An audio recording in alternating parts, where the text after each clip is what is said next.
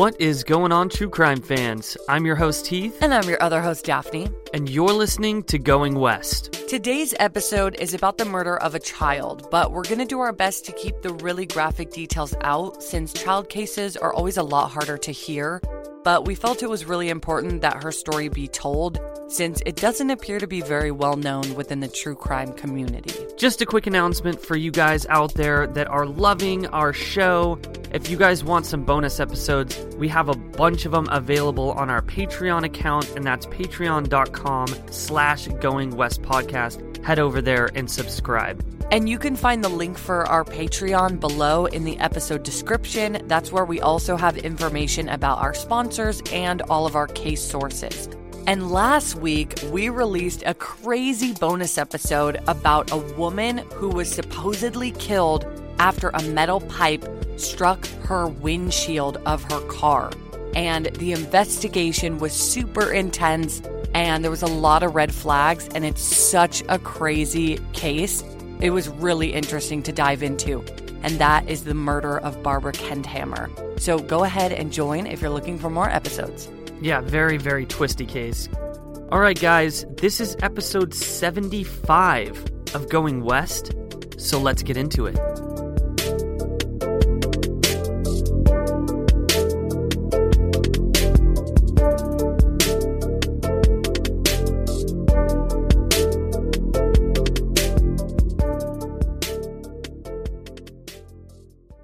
It's that time of the year. Your vacation is coming up. You can already hear the beach waves, feel the warm breeze, relax, and think about work. You really, really want it all to work out while you're away. Monday.com gives you and the team that peace of mind. When all work is on one platform and everyone's in sync, things just flow. Wherever you are, tap the banner to go to Monday.com.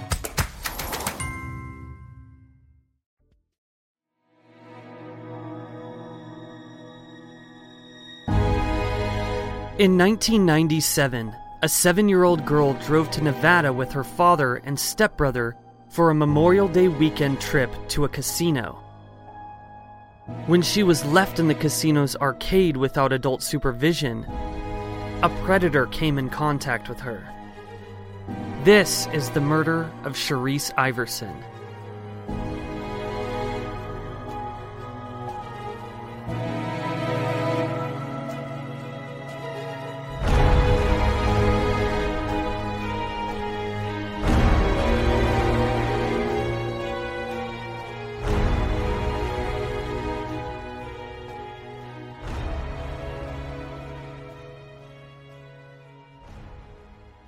Sherrice Iverson was born on October 20th, 1989 in Los Angeles, California, to parents Yolanda Manuel and Leroy Iverson.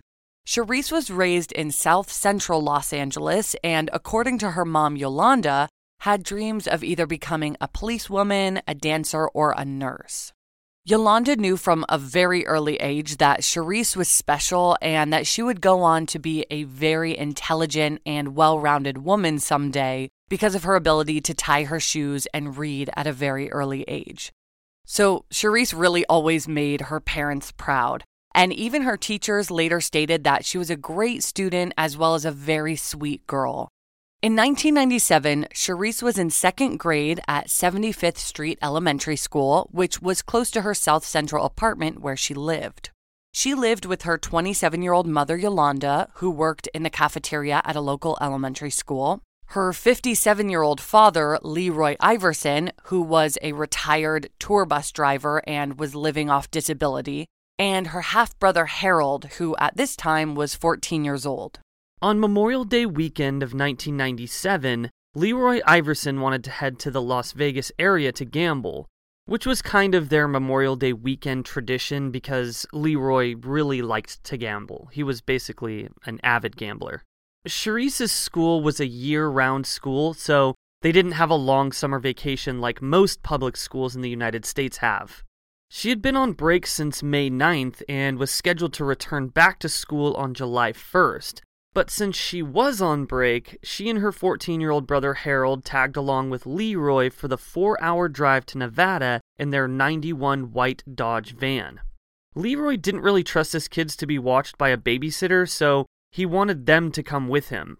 On the early morning of Sunday, May 25th, 1997, around midnight, the three of them arrived at the Prima Donna Resort and Casino in Primm, Nevada, which is right on the California and Nevada border and about 45 minutes away from Las Vegas. Leroy didn't have money for a room, so his plan was to drive there, gamble as long as he could afford to, and then head back home. At the Prima Donna Casino, there was a whole floor dedicated to an arcade so that kids could play while their parents gambled, since kids are not allowed on the casino floor. So the plan that early morning was to have her stepbrother Harold look after her while they both played games, and Leroy just kind of gave them a few dollars so that they can play the different arcade games and kind of hold them over for a few hours. Yeah, my parents actually used to do that with me and my sister. We would get to go to the arcade, and they would give us like $5, go get some quarters, play in the arcade while they were out on the floor gambling. Yeah, that's exactly what he did. But obviously, since we're talking about a 7-year-old here, she was excitedly running all around, so it was kind of hard for her teenage brother to watch after her, and he himself was also playing games, so he was just kind of distracted doing his own thing, which is totally fair. But Harold also later stated that their father Leroy would check in on them every 20 minutes or so.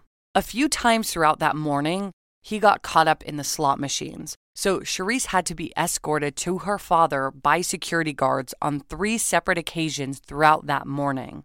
During these 3 instances, the security guards warned him that he needed to watch after his child, but he continued to gamble and would periodically check in. Since kids are not allowed on the casino floor, they were kind of like, if your kid's going to run amok and keep coming over here where she's not allowed to be, you have to leave kind of thing. And so he just told her to behave and go back to the arcade and be with her brother. And they got there at midnight. So he was starting gambling at midnight. And since he didn't have a room, the kids had to be up and awake in the arcade. So it was the middle of the night and they were playing in the arcade. So Leroy wasn't in very good health, and he had terrible asthma, he had emphysema, and very high blood pressure. So he got really mad at Harold for not watching his sister Charisse for him, since he himself wasn't able to run around after her.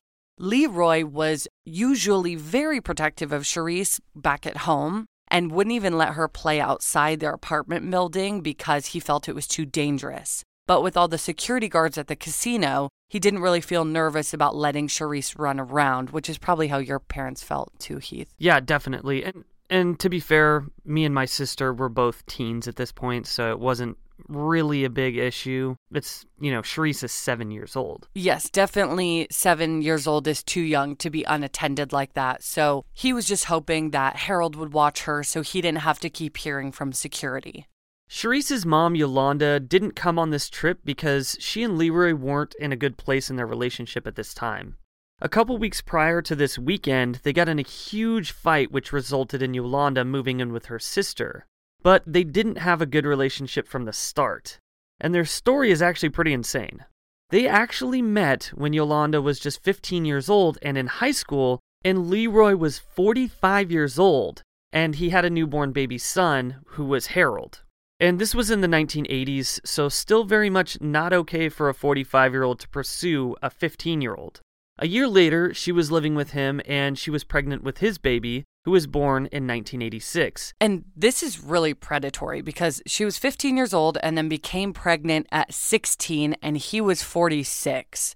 And Heath and I were actually just watching the documentary on Netflix about Jeffrey Epstein while we were doing this research, and I feel like this detail in this case is just kind of set aside, and I was really shocked by this. Yeah, it's kind of one of those things that, like, you're researching the case, and then all of a sudden you're like, whoa, what? This guy's 45 and she was fucking 15? And these are Charisse's parents, so it's obviously this case is about Charisse, but I didn't see anybody really talking about her parents' relationship and how predatory it was, so, on his part against Yolanda. So it's just really weird to me. Yeah, and I'm not blaming Yolanda or anybody else, but I do blame Leroy. I mean, he's 45. He should know better. It's gross. It's gross. So after Yolanda had given birth to this baby in 1986, the baby had died of sudden infant death syndrome, when he was about a year and a half old. So Yolanda and Leroy eventually tried for another baby, and when Yolanda was about 19 or 20, she became pregnant with Charisse. And after this, their relationship pretty much went downhill from there because they were just two completely different people at very different stages in their life. From pretty much the moment that Charisse was born, Yolanda and Leroy slept in different rooms and they fought basically all the time. Back to Memorial Day weekend, around 3:30 a.m., Charisse came in contact with a young man named Jeremy Strohmeyer. Jeremy was born on October 11th, 1978 in Long Beach, California, where he was also raised. And he was put into the foster system as a baby, but at the age of 2, he was adopted by Winnie and John Strohmeyer. Little did they know at the time, Jeremy's family had a history of mental health issues and major behavioral problems. His biological father was addicted to drugs and spent much of his adult life in prison, and his biological mother was schizophrenic and spent many of her years in a state hospital because of this. But at the time of his adoption, Winnie and John Strohmeyer just saw this beautiful blue-eyed baby and knew they wanted to take him home. And the adoption facility actually didn't release this information to them regarding the history of mental health issues, so they were none the wiser regarding that.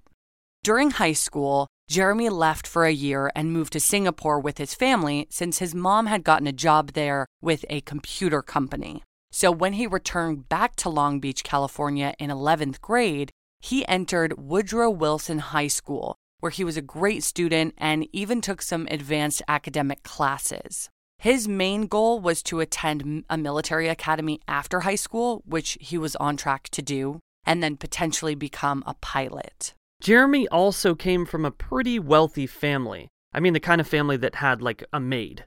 They took a ton of vacations, and as Jeremy went through school, many of his teachers thought that he was a great kid, and his parents considered him to be a very kind and funny person, someone who would make something big out of themselves career-wise someday.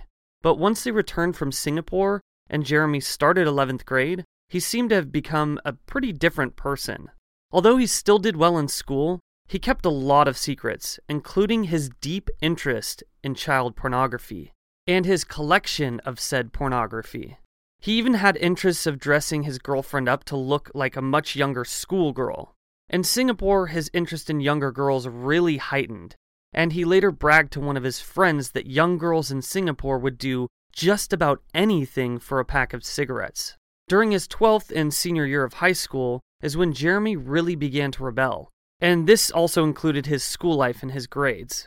He began drinking a lot, which eventually resulted in a DUI and neglecting his schoolwork, and he had an incredibly violent temper. After Jeremy's DUI, he had his license suspended, but this also really screwed his chances of getting into a military academy. This really lowered his motivation for success even more, and soon after, when he turned 18, he just did whatever he wanted all the time. His behavior became incredibly destructive, and one telltale sign was the night he threw a kitten out of a moving car. Okay, I officially fucking hate this guy. Yeah, if you're gonna hurt animals, I mean, that just tells us a lot, and we just should have nipped it in the bud at that stage. So he was getting wasted at a party during his senior year when he grabbed the homeowner's kitten and put it in his pocket. When he got in his car to drive home, he sped up and then threw it right out his driver's side window. Also, the password on his computer was kill, and he watched endless amounts of hardcore pornography, including very, very young children. About a week before Jeremy went to Nevada to go to the casino, he began taking medication, an amphetamine called Dexedrine, for his attention deficit disorder, which is something that his new therapist suggested he start taking. 2 days before the trip, Jeremy went into a chat room online and talked to another guy about his interest in children. He was under the username Flyboy1030, but investigators were later able to determine that this was Jeremy. The other man online asked him if he was into little girls, and Jeremy replied, "Very much so." The man went on to ask how young, and Jeremy responded, I've never had a chance to try anything, but I fantasize all the time. I don't know, probably 5 or 6. These type of people out there are the literal worst type of people, and honestly, we just need to do away with all of them. It's so sad that this pornography even exists to begin with, but then to go on chat rooms and kind of bond with people who also are sexually attracted to children who are that young is so horrifying to think about. The fact that that's a real thing in this world. Yeah, it's sickening to think that there's a community of these people supporting each other, all with the same goal of abusing young children. So let's talk about that night at the casino. Jeremy was at the Prima Donna Casino early that Sunday morning after going on a short trip with his friend David Cash Jr. and David's dad. Their plan was to stop at the Prima Donna Casino before heading to Las Vegas. This was just going to be like a little pit stop. But David's dad got caught up in gambling there, and while he played poker, Jeremy and David decided to walk around the casino and just kind of cause trouble. And by trouble, I mean they peed on a couple games and then a wall socket. So dumb. And then they laughed about it, so they're those guys. Both of them were 18 years old and finishing up their high school careers at Woodrow Wilson High School in Long Beach at this time. David Cash actually had plans to go to Berkeley, and he was accepted, and he was supposed to study nuclear engineering. A nuclear engineering major pissing on casino games. And wall sockets. Interesting. Sounds like a smart guy. So, in the early morning, Jeremy was chatting up a 16-year-old girl and kind of bragging about being able to drink, even though he himself wasn't of the legal drinking age at that point. But he did have a fake ID, so he was guzzling down a couple beverages, including beer and a whiskey and Coke. And he really seemed to be trying to impress her because he even pulled up his shirt to show her his nipple piercings and stuck his tongue out to show this rod in his tongue. And she was not into any of this at all. She thought he was weird and creepy. And there's actually security footage of them just going around to people, both of them, and showing them all their piercings as if they're like, think they're really cool. Oh man, that's so cringy. So cringy. Like, nobody cares, dude. Nobody thinks you're super cool because you have nipple piercings, bro. So no one was into this, and this girl was just not interested. She was trying to get him away from her, and she gave him a fake phone number and gave him a fake, like, city that she didn't actually live in kind of thing. She was just like, leave me alone. And it was actually while he was talking to this girl that Sharice Iverson caught Jeremy's eye originally, because during the conversation between Jeremy and the 16-year-old girl, he was hit by a paper towel snowball. And that made him turn around to see Sharice playing with a boy who was around her age. They were like wadding up paper towels that were wet, and they were making kind of like makeshift snowballs and having little snowball fights in the arcade. Kind of like giant spitballs. Exactly, yes. So at first, it seemed like Jeremy was just being playful with them and throwing the wadded towels back. But Jeremy continued to follow Sharice around the arcade, trying to play with her. So, it's kind of fun if you throw it back just once and then carry on with your business, but now you're following a 7-year-old girl. The next 10 minutes or so consisted of them basically playing tag around the arcade, until Sharice ran into the ladies' bathroom.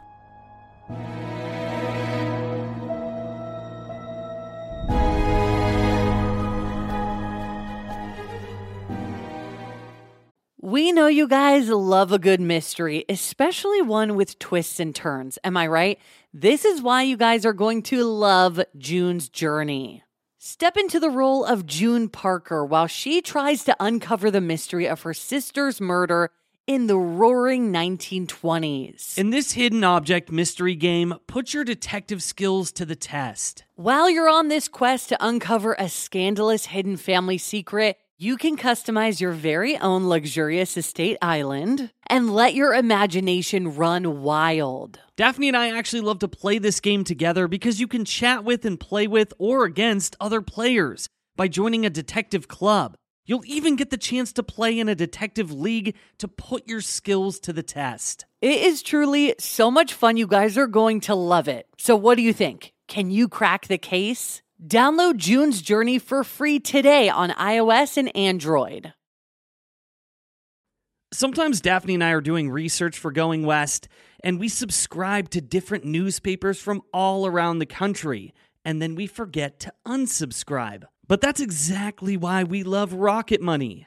Rocket Money is a personal finance app that finds and cancels your unwanted subscriptions, monitors your spending, and helps lower your bills so that you can grow your savings. You'll be able to see all of your subscriptions in one place, and if you see something you don't like, Rocket Money can help you cancel it in just a few taps. It is seriously that easy. And that's why Rocket Money has over 5 million users and has saved a total of $500 million in canceled subscriptions, saving members up to $740 a year when using all of the app's features. Stop wasting money on things that you don't use. Cancel your unwanted subscriptions by going to rocketmoney.com/goingwest. That's rocketmoney.com/goingwest. rocketmoney.com/goingwest.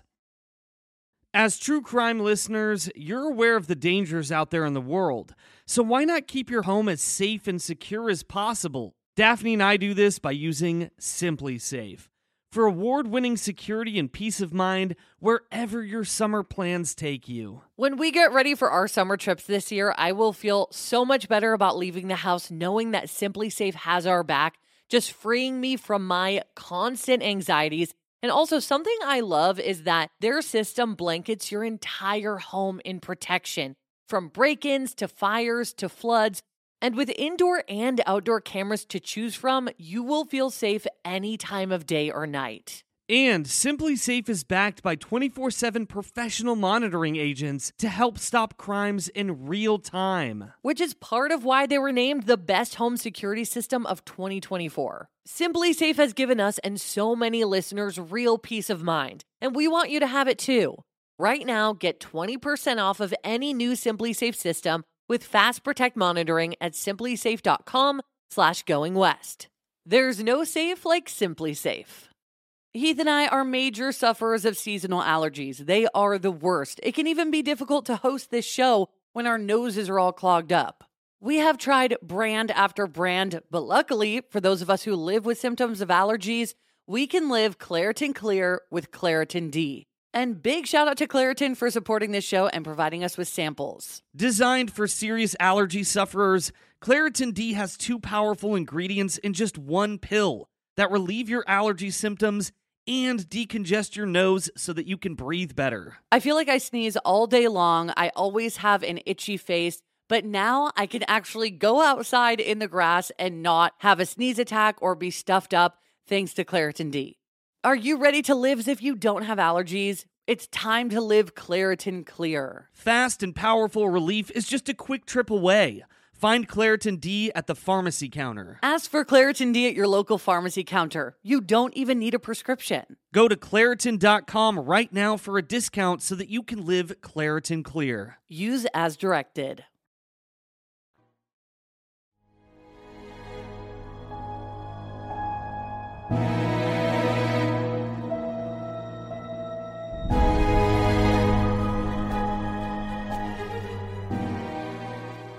After Charisse Iverson ran into the ladies' bathroom, Jeremy Strohmeyer followed her inside.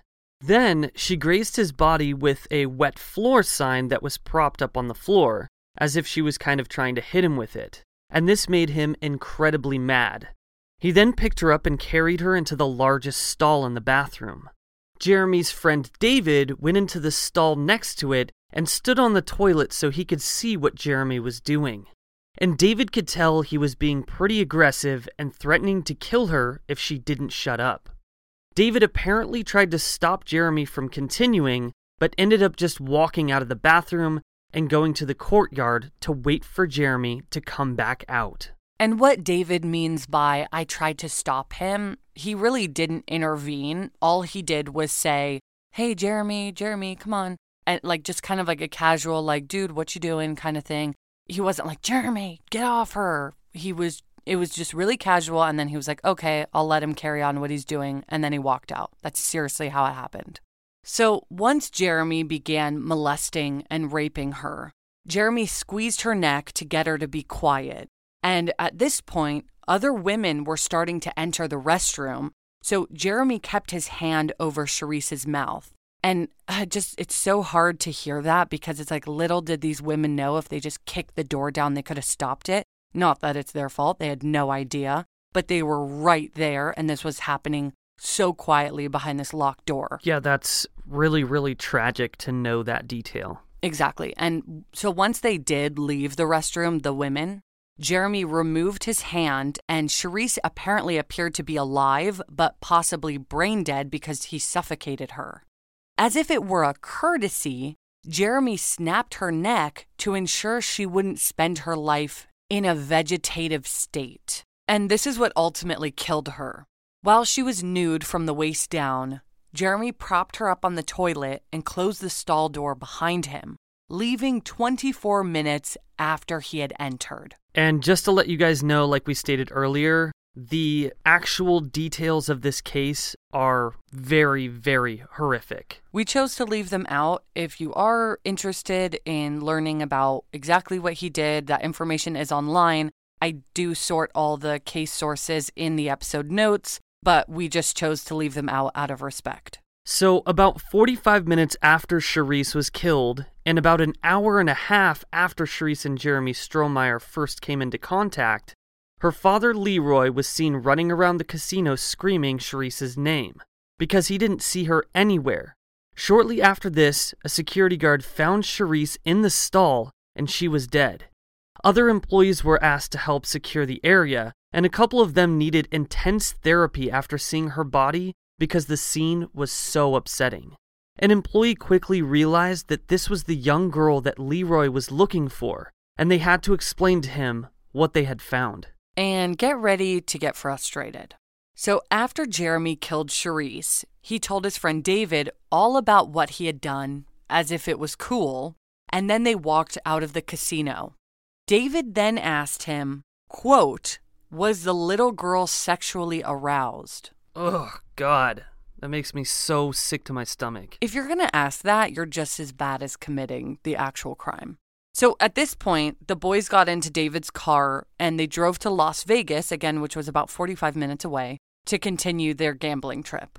When they arrived at about 7 a.m., David's dad went inside and left the boys in the car to have a nap, which they did until about noon. And I don't know how he was just able to carry on with his day and take a nap and go to Vegas as if he didn't just do something so unspeakable. Apparently, he's just void of any sort of emotion. Yeah, just doesn't care at all. Throughout the rest of the day, which this was a Sunday, and the following day, which was Monday, Memorial Day, Jeremy and David drank beer and played the cheap slot machines and talked about what exactly Jeremy did to Charisse. And David began to worry that they were going to get in trouble, knowing that the casino had security cameras all around. But Jeremy was convinced that no one would find out. There was no actual footage of the molestation and murder occurring, so Jeremy assured David that they couldn't get caught. Even though there's security cameras everywhere that could, show them going into the bathroom, which there are, that exists.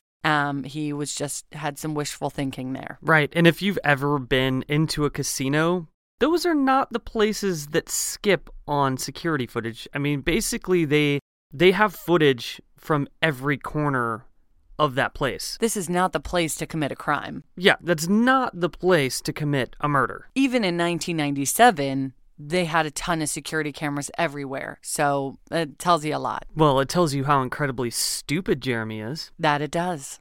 The very next day, on Tuesday, May 27th, 1997, David decided to skip school and spend the day sleeping in and watching TV since they hadn't gotten home from Nevada until around 4 a.m. And as he was flipping through the channels, he passed by the news channel and he saw video surveillance of he and Jeremy at the Prima Donna Casino on the TV. The TV newscaster described that the suspects in question of Charisse Iverson's death were apparently from Long Beach and that they were looking to find out the names of those two young men.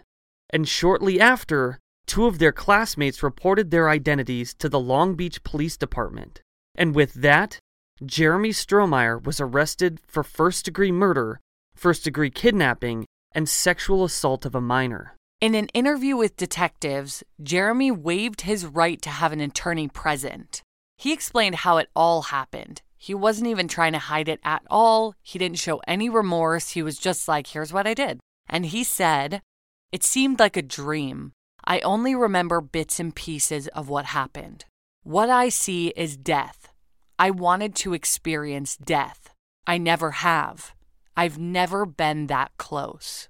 And this is the voice, literally, of a future serial killer. Oh yeah, if he wasn't caught, he wouldn't have stopped. He would have kept preying on children. 100%. So when David was interviewed about that night's events, he didn't take any ounce of responsibility for Charisse's death or her sexual assault, even though he himself stated that when he looked into the stall and saw Jeremy holding her down, he felt a little bit worried that he was going to do something to her. But obviously, if he's the kind of person who doesn't stop something like this from happening, and he asks his friend a question like, was the little girl sexually aroused? You're a horrible person. You did something very, very morally wrong. And I don't know how he's okay with that. Yeah, without a doubt. And it even gets worse as far as David's morals go, because when investigators asked him if he was shocked to learn his friend had killed someone, his response was, "I'm not going to get upset over somebody else's life. I just worry about myself first. I'm not going to lose sleep over somebody else's problems." This is something only someone who is severely, severely selfish would say. What do you mean you're not going to lose sleep over someone else's problems? Do you have no concern for anybody but yourself? Obviously not. And not only that, but he still considered Jeremy his friend after this whole incident occurred and said, "Well, he didn't do anything to me." Surveillance footage confirmed that David had only been in the bathroom for about 2 minutes, whereas Jeremy was in there for about 24 minutes. And this helped confirm that David Cash wasn't present for the sexual assault nor the murder, meaning that he wasn't an accomplice. And Charisse's mom fully believes that he should have been charged alongside Jeremy, since David knew Jeremy was going to do something with Charisse and he didn't stop her. But it was pointed out that, unfortunately, there is no legal obligation for stopping something from happening or interfering, even if it's a crime. So it's more of a moral issue, and there's plenty of that when it comes to David Cash. There was also a lot of talk about whether or not Leroy Iverson should hold responsibility for child neglect. And a lot of people felt strongly that he should, and that he was, in part, responsible for her death.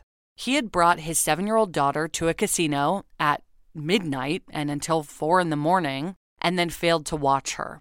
The casino made a statement that sometime after he learned his daughter was dead, he told the casino that he wanted them to do some things for him, and if they didn't, he was going to sue them.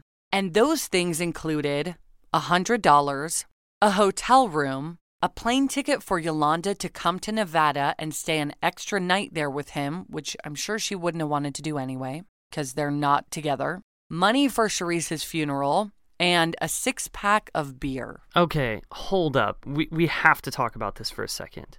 Your 7-year-old daughter was just murdered in a casino in which you neglected to watch her, and you're now asking the casino to give you money and beer? Yeah, and there's a lot of issues with this, and the casino was so shocked by his lack of emotion, and all of the casino employees were freaking out. They were so horrified by the fact that this happened, and they said that it seemed like their employees cared more than he did. And of course, we all process emotion differently, so, I'm not trying to judge him on that, but I think it is really messed up to kind of take advantage of the casino, because it's not their fault, and say, I'm not going to sue you if you give me these things. Like, that's really manipulative. Well, and it also just shows where your head's at. Like, you should be more concerned with the fact that your daughter was murdered than the casino doing things for you. Right. And the casino, of course, they don't want to get sued. They don't want to get in trouble. And they feel so terrible about what happened, even though it's not their fault. So I'm sure they would have been willing to kind of do something for him. But the fact that he came to them and said, you're going to do what I want you to do, they were like, Excuse me? Right, he's asking for compensation when they probably would have done that anyways. But the point is that this little girl was killed. Yeah, and you're her father. So this really upset a lot of people, and that's why the casino released this statement, because they were just shocked at the way that he acted. But after learning that the casino had said all this stuff about him, Leroy sued them for slander.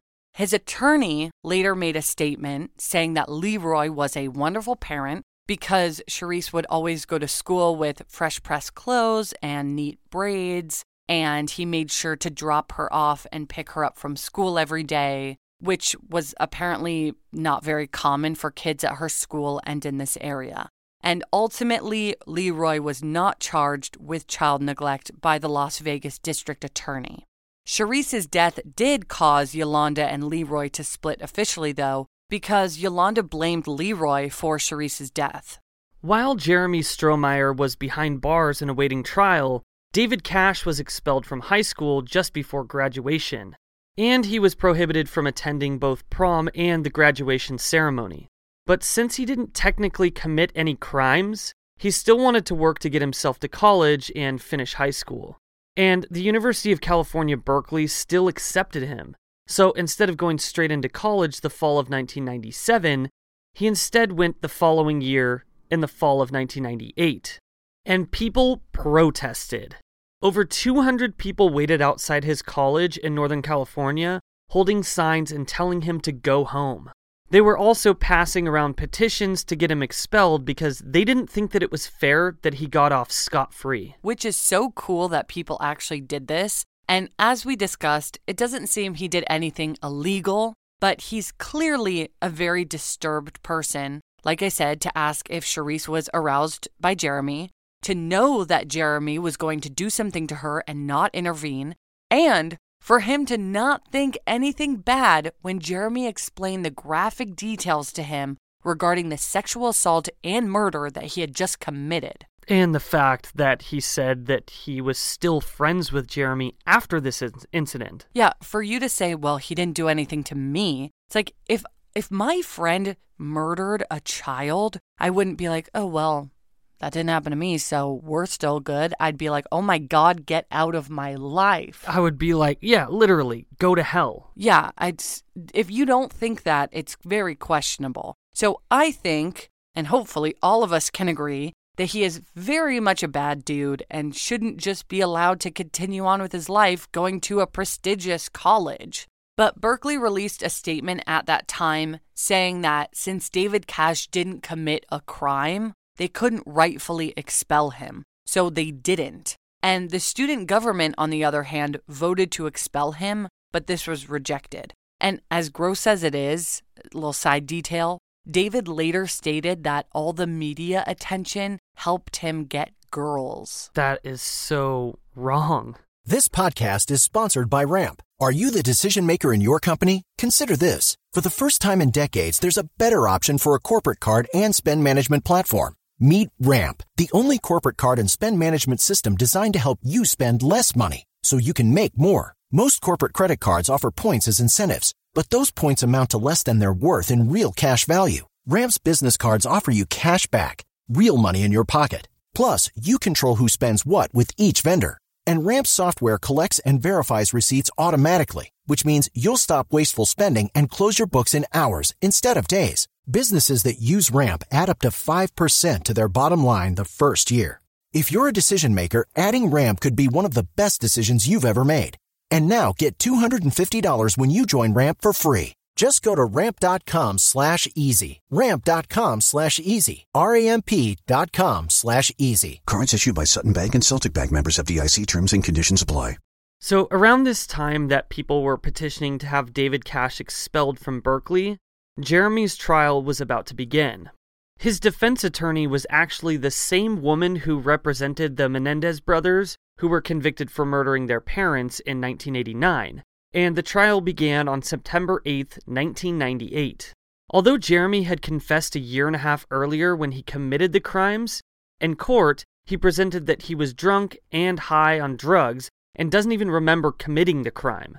So he basically recanted his confession and furthermore suggested that David was the one to murder Charisse instead. But prosecutors really pointed to all of the proof they had regarding Jeremy's interest in younger girls, including wanting to dress his ex-girlfriend up as a younger schoolgirl, him talking about being interested in 5- and 6-year-olds in that chat room the year prior, and all the child porn found on his computer. So clearly, there was a hefty amount of evidence that would make Jeremy Strohmeyer look like a disgusting pedophilic monster, which is exactly what he is. So his defense attorney decided not to go to trial, but instead to enter a plea bargain. So on the day his trial was supposed to begin, which was September 8th, 1998, about a year and 3 months after Charisse was murdered, Jeremy Strohmeyer pleaded guilty to all 4 charges, which again were murder in the first degree, kidnapping in the first degree,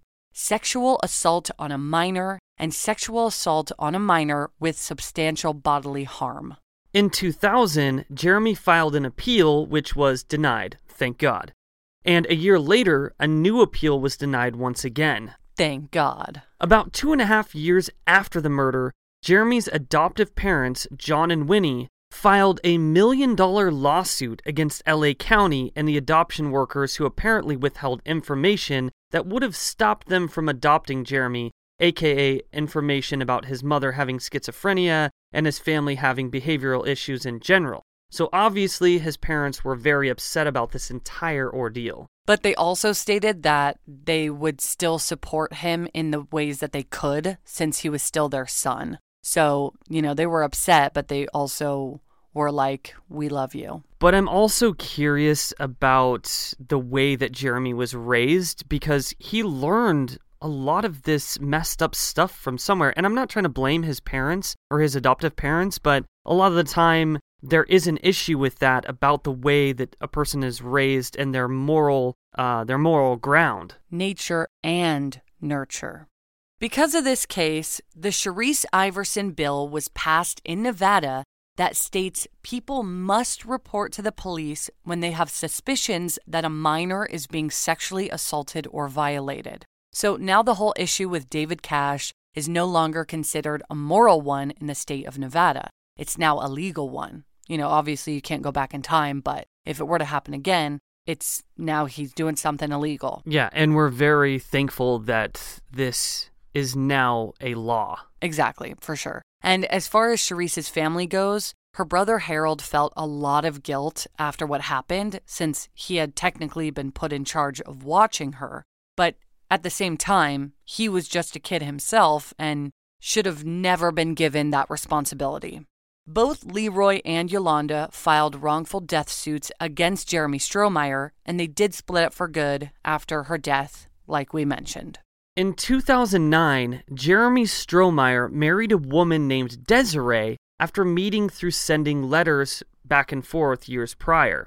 She stated that she isn't delusional or desperate, but that they just are simply in love. And if you love a man who raped and murdered an innocent 7-year-old girl, yeah, I have issues with that. I think that that's strange, and I think that that's sick. Totally agree. And Jeremy Strohmeyer also eventually wrote a letter to the press addressed to Charisse's family asking for forgiveness. He said, I want to ask for their forgiveness, and I want them to know I would give anything to trade places with Charisse. I just want them to know I'm sorry, more sorry than words can ever say. I wish nothing but peace and good lives for them, wherein their lives are not defined by this horrible tragedy as mine has been. Prison is an angry, hateful, paranoid place most of the time, where everyone is your enemy.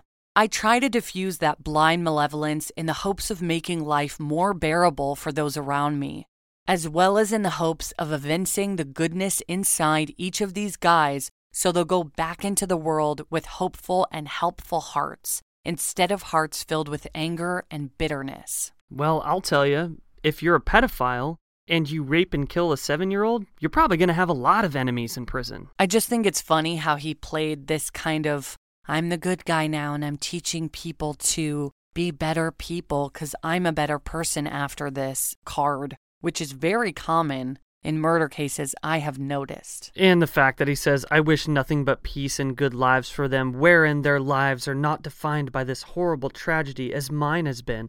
Like, dude, you're not a victim. You killed a little girl. As if my life has been defined by this. Yeah, you did it, so that makes sense. Like you said, you're not the victim, you're the perpetrator. You're not allowed to say that. Of course their lives are defined by this. You killed their child, you ass. About a month after Jeremy was charged with his crimes against Sharice Iverson, he was sentenced to 4 life terms without the possibility of parole. Since he didn't go to trial, he didn't face the death penalty. But he will remain in a Nevada prison for the rest of his days. Thank you so much, everybody, for listening to this episode of Going West. Yes, thank you guys so much for listening to this episode, and next week we'll have an all-new case for you guys to dive into. It's that time for the shout-outs. Yes, it's time to give thanks to those who left us 5-star reviews on Apple Podcasts. Thank you so much to Yadira in Oakley, Idaho. Thank you, Sarah in Boston, Massachusetts. I love Massachusetts. And thank you so much to Connie in California. And a big ol' whopping thanks to Alex in Eugene, Oregon. Hello. Hello, fellow Oregonian. And a big thanks to Rochelle in San Antonio, Texas, and Dee in Virginia. Thank you so much to Anna in Arkansas. Thank you to Brittany in Onalaska, Texas, and Sunny in Burlingame, California. And last but not least, big thanks to Angela in Southern California, Jennifer in Great Britain, Catherine in Great Britain, and Amel in London, UK. If you guys really love the show, please head over and give us a 5-star review. It really helps us out. It helps us become more discoverable.